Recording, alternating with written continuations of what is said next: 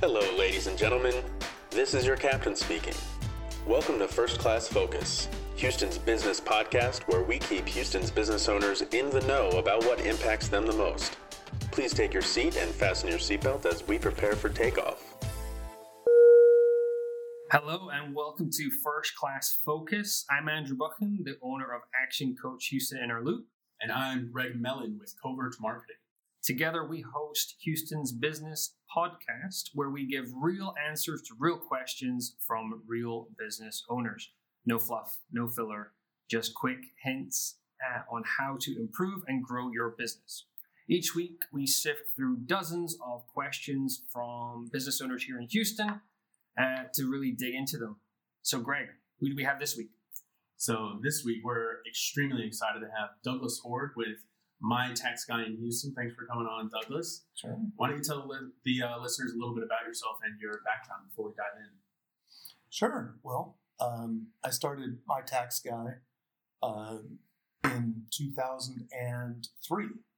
And so I've completed 18 years, beginning the 19th year in business. We work primarily with self-employed people or higher level employed people who have complicated tax returns. And I have, in my previous careers, been a lawyer doing bankruptcy. I've been a mortgage broker. I've been an adjunct professor teaching people how to get into graduate school. And I've been doing taxes, as I say now. I've been doing taxes really since the 1980s, but doing it as a primary focus for 18 years. Wow. I imagine it's significantly different now than it was. Oh, yeah. Especially just the pace at which it's changing. But don't let me distract. I guess before we go straight into the question, why don't you tell people a little bit about how we do this first so they can submit their own? Absolutely. I mean, we will find the experts in Houston to talk through the questions. So if you do have a question, we would love to hear from you. If you give us a call on our phone number on 832-377-7998, it goes straight to voicemail. You put in your question. Let us know who you are, what company it is, or at least the industry, so we can make sure you get the relevant credit for the questions you there. And there is really no silly, no stupid questions. It's amazing what we get in there. They're all really great questions. We put them together, and we get questions just like today's one. So, Greg, can you let us know what that is? Yeah, absolutely. I'm really excited to see the volume of calls going up each week that we do this. I'm actually really excited to see that. Just in the last 7 days, we've had a little north of about 40 voicemails that have all been left for us with people asking questions. Surprisingly, I definitely did not expect this, but we had a high volume of questions about cryptocurrency specifically and how it relates to taxes. So today's question comes from Mark, who owns a construction company here in Houston. So let's listen to that real fast. Hey, y'all. This is Mark. I have some questions about cryptocurrency. I own a construction company here in the east side of Houston. We service the greater Baytown, Galveston, Katy, Conroe markets. We literally cover the whole city. During COVID that we all experienced, that I dabble a little bit in some cryptocurrency. So me and some friends, we had some Zoom calls about what can we do with this downtime, and that was something that kind of came up, and it seemed like a good way to go. However, through my research, I've learned that there's some tax consequences, and there's some good decisions, there's some bad decisions to make here, and I just want to get some feedback so I can make the best decision for me and my company on how to handle the tax situation with cryptocurrency. I've heard some things that sound kind of weird, and I don't really know how I feel about them right now. Like some people are saying form an LLC with a subchapter S. That to me kind of sounds like taxes with extra steps. So I just want some clarity on that. Help me figure it out, make the right decision so I can benefit greatly from this time. Thank you very much. Okay, so the main gist of his question, just to boil it down to something a little bit more concise. Do I pay taxes on crypto trades? Let's just start there. Yes. You do. Okay, why does it matter? Why should I care about this? The primary reason you'd want to take caution and care with this is cryptocurrency taxation is one of the top 3 enforcement priorities the IRS currently has in front of it. There's enormous penalties for not reporting. There's an underreporting penalty, a substantially incorrect penalty, which can be stacked, plus interest. And the IRS is showing a great deal of attention on accuracy. And it is on the taxpayer to properly report these trades and profit and loss. So that means if the IRS comes to me and says, hey, we don't think that this is accurate, whether I reported it or not, it's up to me to actually prove that it's correct. Correct. Not up to them to prove it. Right. And if you did your accounting yourself and they don't like it, then they're going to tax you on the entirety of the sales and not give you credit for the basis or the offsets for losses. Ooh, is it just me? Just get hot in here. How would they even know to even look for to see if I've done trades? I mean, I thought I had this Bitcoin wallet or whatever out there. No one knows, it's all hidden. I mean, I guess they've got ways. I thought that was the whole point. So, Andrew, how did you buy your initial Bitcoin? Uh, I think I bought it with my debit card, I guess. Hey, and guess who regulates the banks that issued that debit card? Dope. Thought it was being slick, huh? So it's very easy for the IRS to determine who has been trading. There was recently a series of court cases against Coinbase, who did not want to reveal their user base and user data, and the IRS got a judge to rule that the top 10,000 Coinbase traders' information needed to be shared with the IRS in camera with the judge. And of those 10,000 top traders, 2 had reported their crypto trades. And that got the court to rule that Coinbase had to turn over all of its user records. Since that time, the SEC has ruled that these are reportable commodity trades. And there is probably going to be, in the next 1.5 to 2 years, a requirement that every exchange and wallet report the trades, just like Fidelity and TD Ameritrade and Robinhood Securities, so that you get a 1099-B with all your reported trades. So it's basically being treated just like any other financial institution. Is that exactly? Okay. Well, in that case, then let's talk about some of the biggest mistakes that you see, considering that you're knee deep in this stuff every single year. I imagine, just based on what you're saying right now, that one of the biggest issues, if 2 out of the top 10,000 traders aren't reporting it at all, would I be assuming incorrectly that one of the biggest mistakes is simply not reporting that trading activity? Or that was the biggest mistake. However, the IRS has been aggressively sending out demand letters to people who they either know or suspect have been trading, and demanding that they either update their tax returns or provide an explanation. In fact, several of my clients who did report their trades got those letters afterward. And then we had to show that we had already reported. Good. So, talk about all-time good decisions when you get that letter and you already have the proof that you did it correctly. Oh, it's still my fault. I did it wrong, right? Oh, no. But so the biggest mistake people are making now is trying to do the accounting of their trades by themselves. The accounting is required to be FIFO, first in, first out. So your oldest holding is the one you sell first. So if you have a big gain on those sales, you're going to pay tax on it. You don't get to pick and choose which ones. So let me be more clear. Within a specific exchange or wallet, you don't get to pick and choose which Bitcoin or Dogecoin you sell. It's first in. That's the first out. The only way to get around that is to have multiple wallets and invest in multiple coins across multiple wallets, and then you can choose which wallet you want to sell from, and the FIFO rules would be applied to that. It sounds like a headache to track all of that, though. There's no real way to do it as an individual. There are now services out there that work much like Intuit's Quicken or Intuit's Mint product, where you log in with your wallet and exchange credentials, and they pull in all your transactions and sort them into FIFO and apply the basis for each one of the coins that you're selling and show you whether you had a gain or a loss on it. Okay, so then we have people who simply aren't reporting that at all, right? Then we have people who are attempting to report it, but for whatever reason, let's say accidentally misreporting or missing information unintentionally. Right. I imagine just by virtue of human nature that there's a number of people out there that attempt to report it, but feel like they're outsmarting the IRS and trying to cheat the system. How effective is that, and how common is that for you to see? Considering it's one of their top 3 enforcement priorities, there's now a question on every tax return asking whether you sold, exchanged, traded, received cryptocurrency, any kind of virtual currency.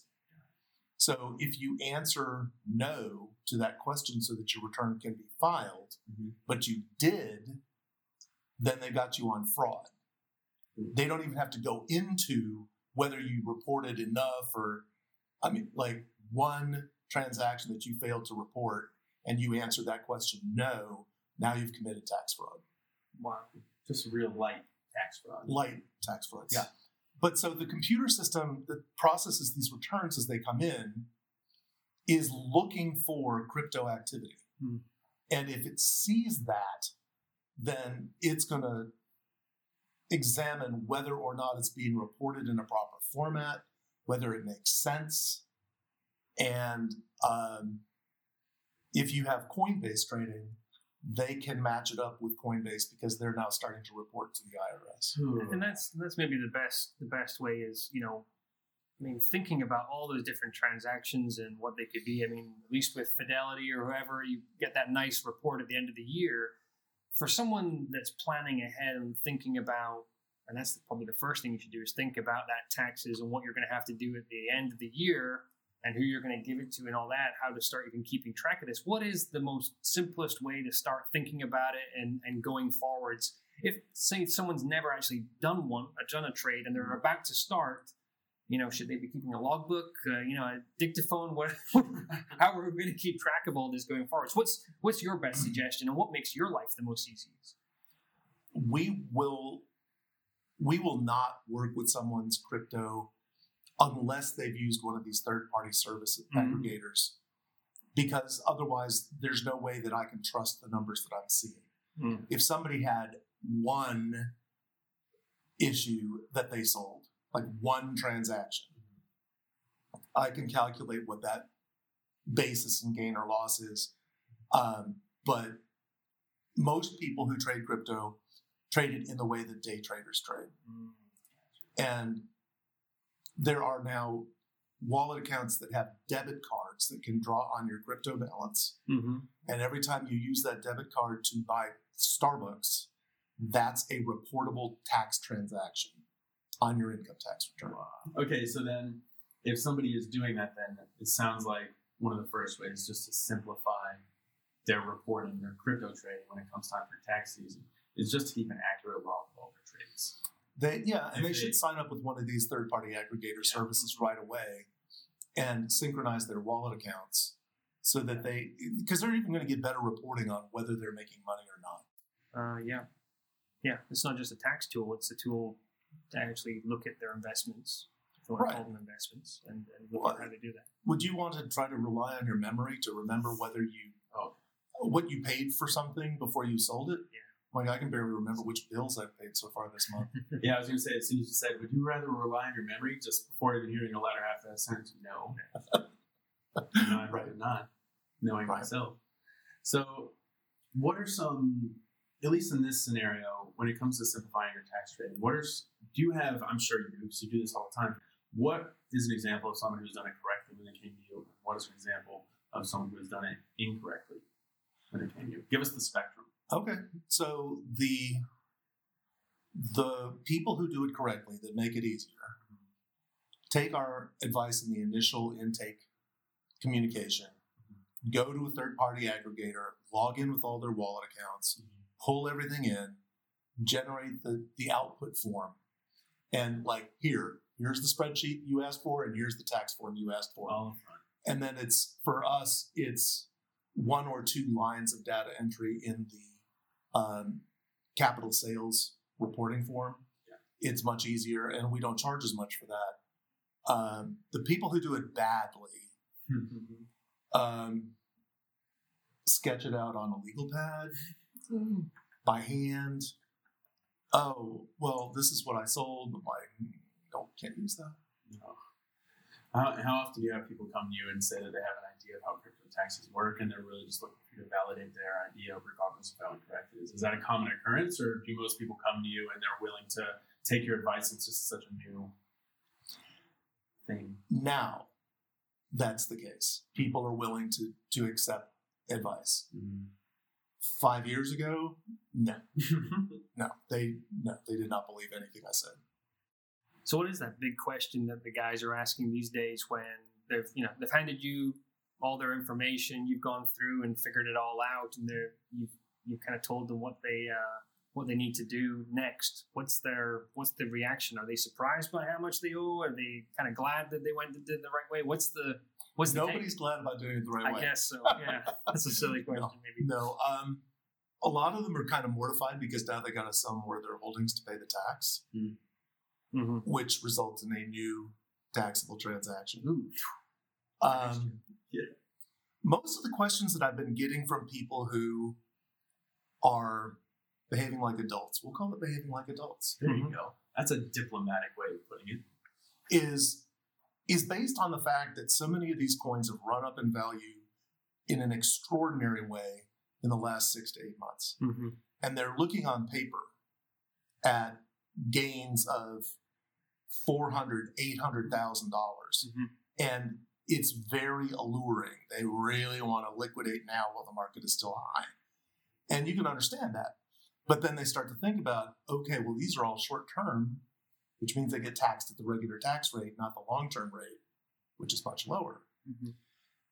What do? I don't want to have to pay the tax on it. And there's really only one way to get around it, which is to invest in a qualified opportunity zone project, which is another entire animal. But I've started advising clients who have substantial trades that they want to, or substantial gains that they want to take, that they should find themselves a qualified opportunity zone and invest those gains in it so as to defer paying the capital gains tax and extinguish some of it. So then how common is it? Obviously, like I said, you do this all the time, so it's second nature to you at this point. But it sounds like the biggest thing that you're recommending is don't file or report your crypto trades on your own, especially is it even an option if someone's using TurboTax to file their own taxes? Do they even have the forms updated for this? It's possible, but it's just like, it's like all of these do-it-yourself things. I won't mention any copyrighted or service mark businesses, but you can go onto the internet now and generate divorce forms. You can go onto the internet now and set up your LLC. You can go onto the internet now and create financial statements and accounting records. The problem is if you don't know what you're doing, you're actually making it much worse for yourself. I had a guy who called me about, 8 months or so ago. He got divorced from his wife of 30 years using an online form service. And they went with a cheap package. And he had been in the military for more than 20 years. And his wife wanted him to divide his military pension. And they did not have the documentation to do that because the court had not done a property division settlement. All they did was grant the divorce. And he's like, well, how do I fix this? I'm like, you go hire a lawyer and write them a very large check. Because you've got to reopen the divorce case and now you've got to settle a property claim. So you can do the same mess to your own situation trying to do this on your own in crypto. Most people who do a lot of stock trading won't do their own taxes because it's just too complex. I can imagine it. So then if the recommendation is to make sure to have a professional filing your taxes for you, how common is it to, one, is there any actual certifications out there that people can be looking for to know that their tax preparer is capable and most importantly competent? in reporting their crypto trades? Is there a certification? And how common is it for tax preparers to have that certification? There's one certification. It is not an official certification. So it's not like, the IRS certification or something like this. It's a continuing education school that has issued a certification that somebody is qualified to do cryptocurrency taxes. I have not seen anybody with that certificate other than me. And what was the name of it again? It's ACT-E. ACT-E. Okay. Well, you're here first. If you're reporting your crypto trades, look for someone that has an ACT-E certification, and good luck finding them. Yeah. I mean, this is so interesting, Douglas, to talk through, and I'm sure we could keep on talking about cryptocurrency taxes all day. But we want to make sure that we have one tradition here on the show, and we like to ask one consistent question with each guest that comes on the show, and that's the entrepreneur's dilemma. And if anyone out there who isn't familiar with that, the dilemma is they say that there's 5 key focuses out there, and entrepreneurs can only pick 3. That is friends, family, health and fitness, sleep, and successful business. So, Douglas, which 3 do you prioritize and why? 3 of them. Mm-hmm. Okay. So, no pressure. I don't have much in the way of family, so that's not a priority. Friends, absolutely. Friends keep me sane. And then health and fitness. That's weird. To me, health and fitness and sleep all go hand in hand. Because if you don't have enough sleep, it's impossible to be healthy. True. But I'd say if you're going to make me pick 3, I'm going to go with friends, health and fitness, and sleep.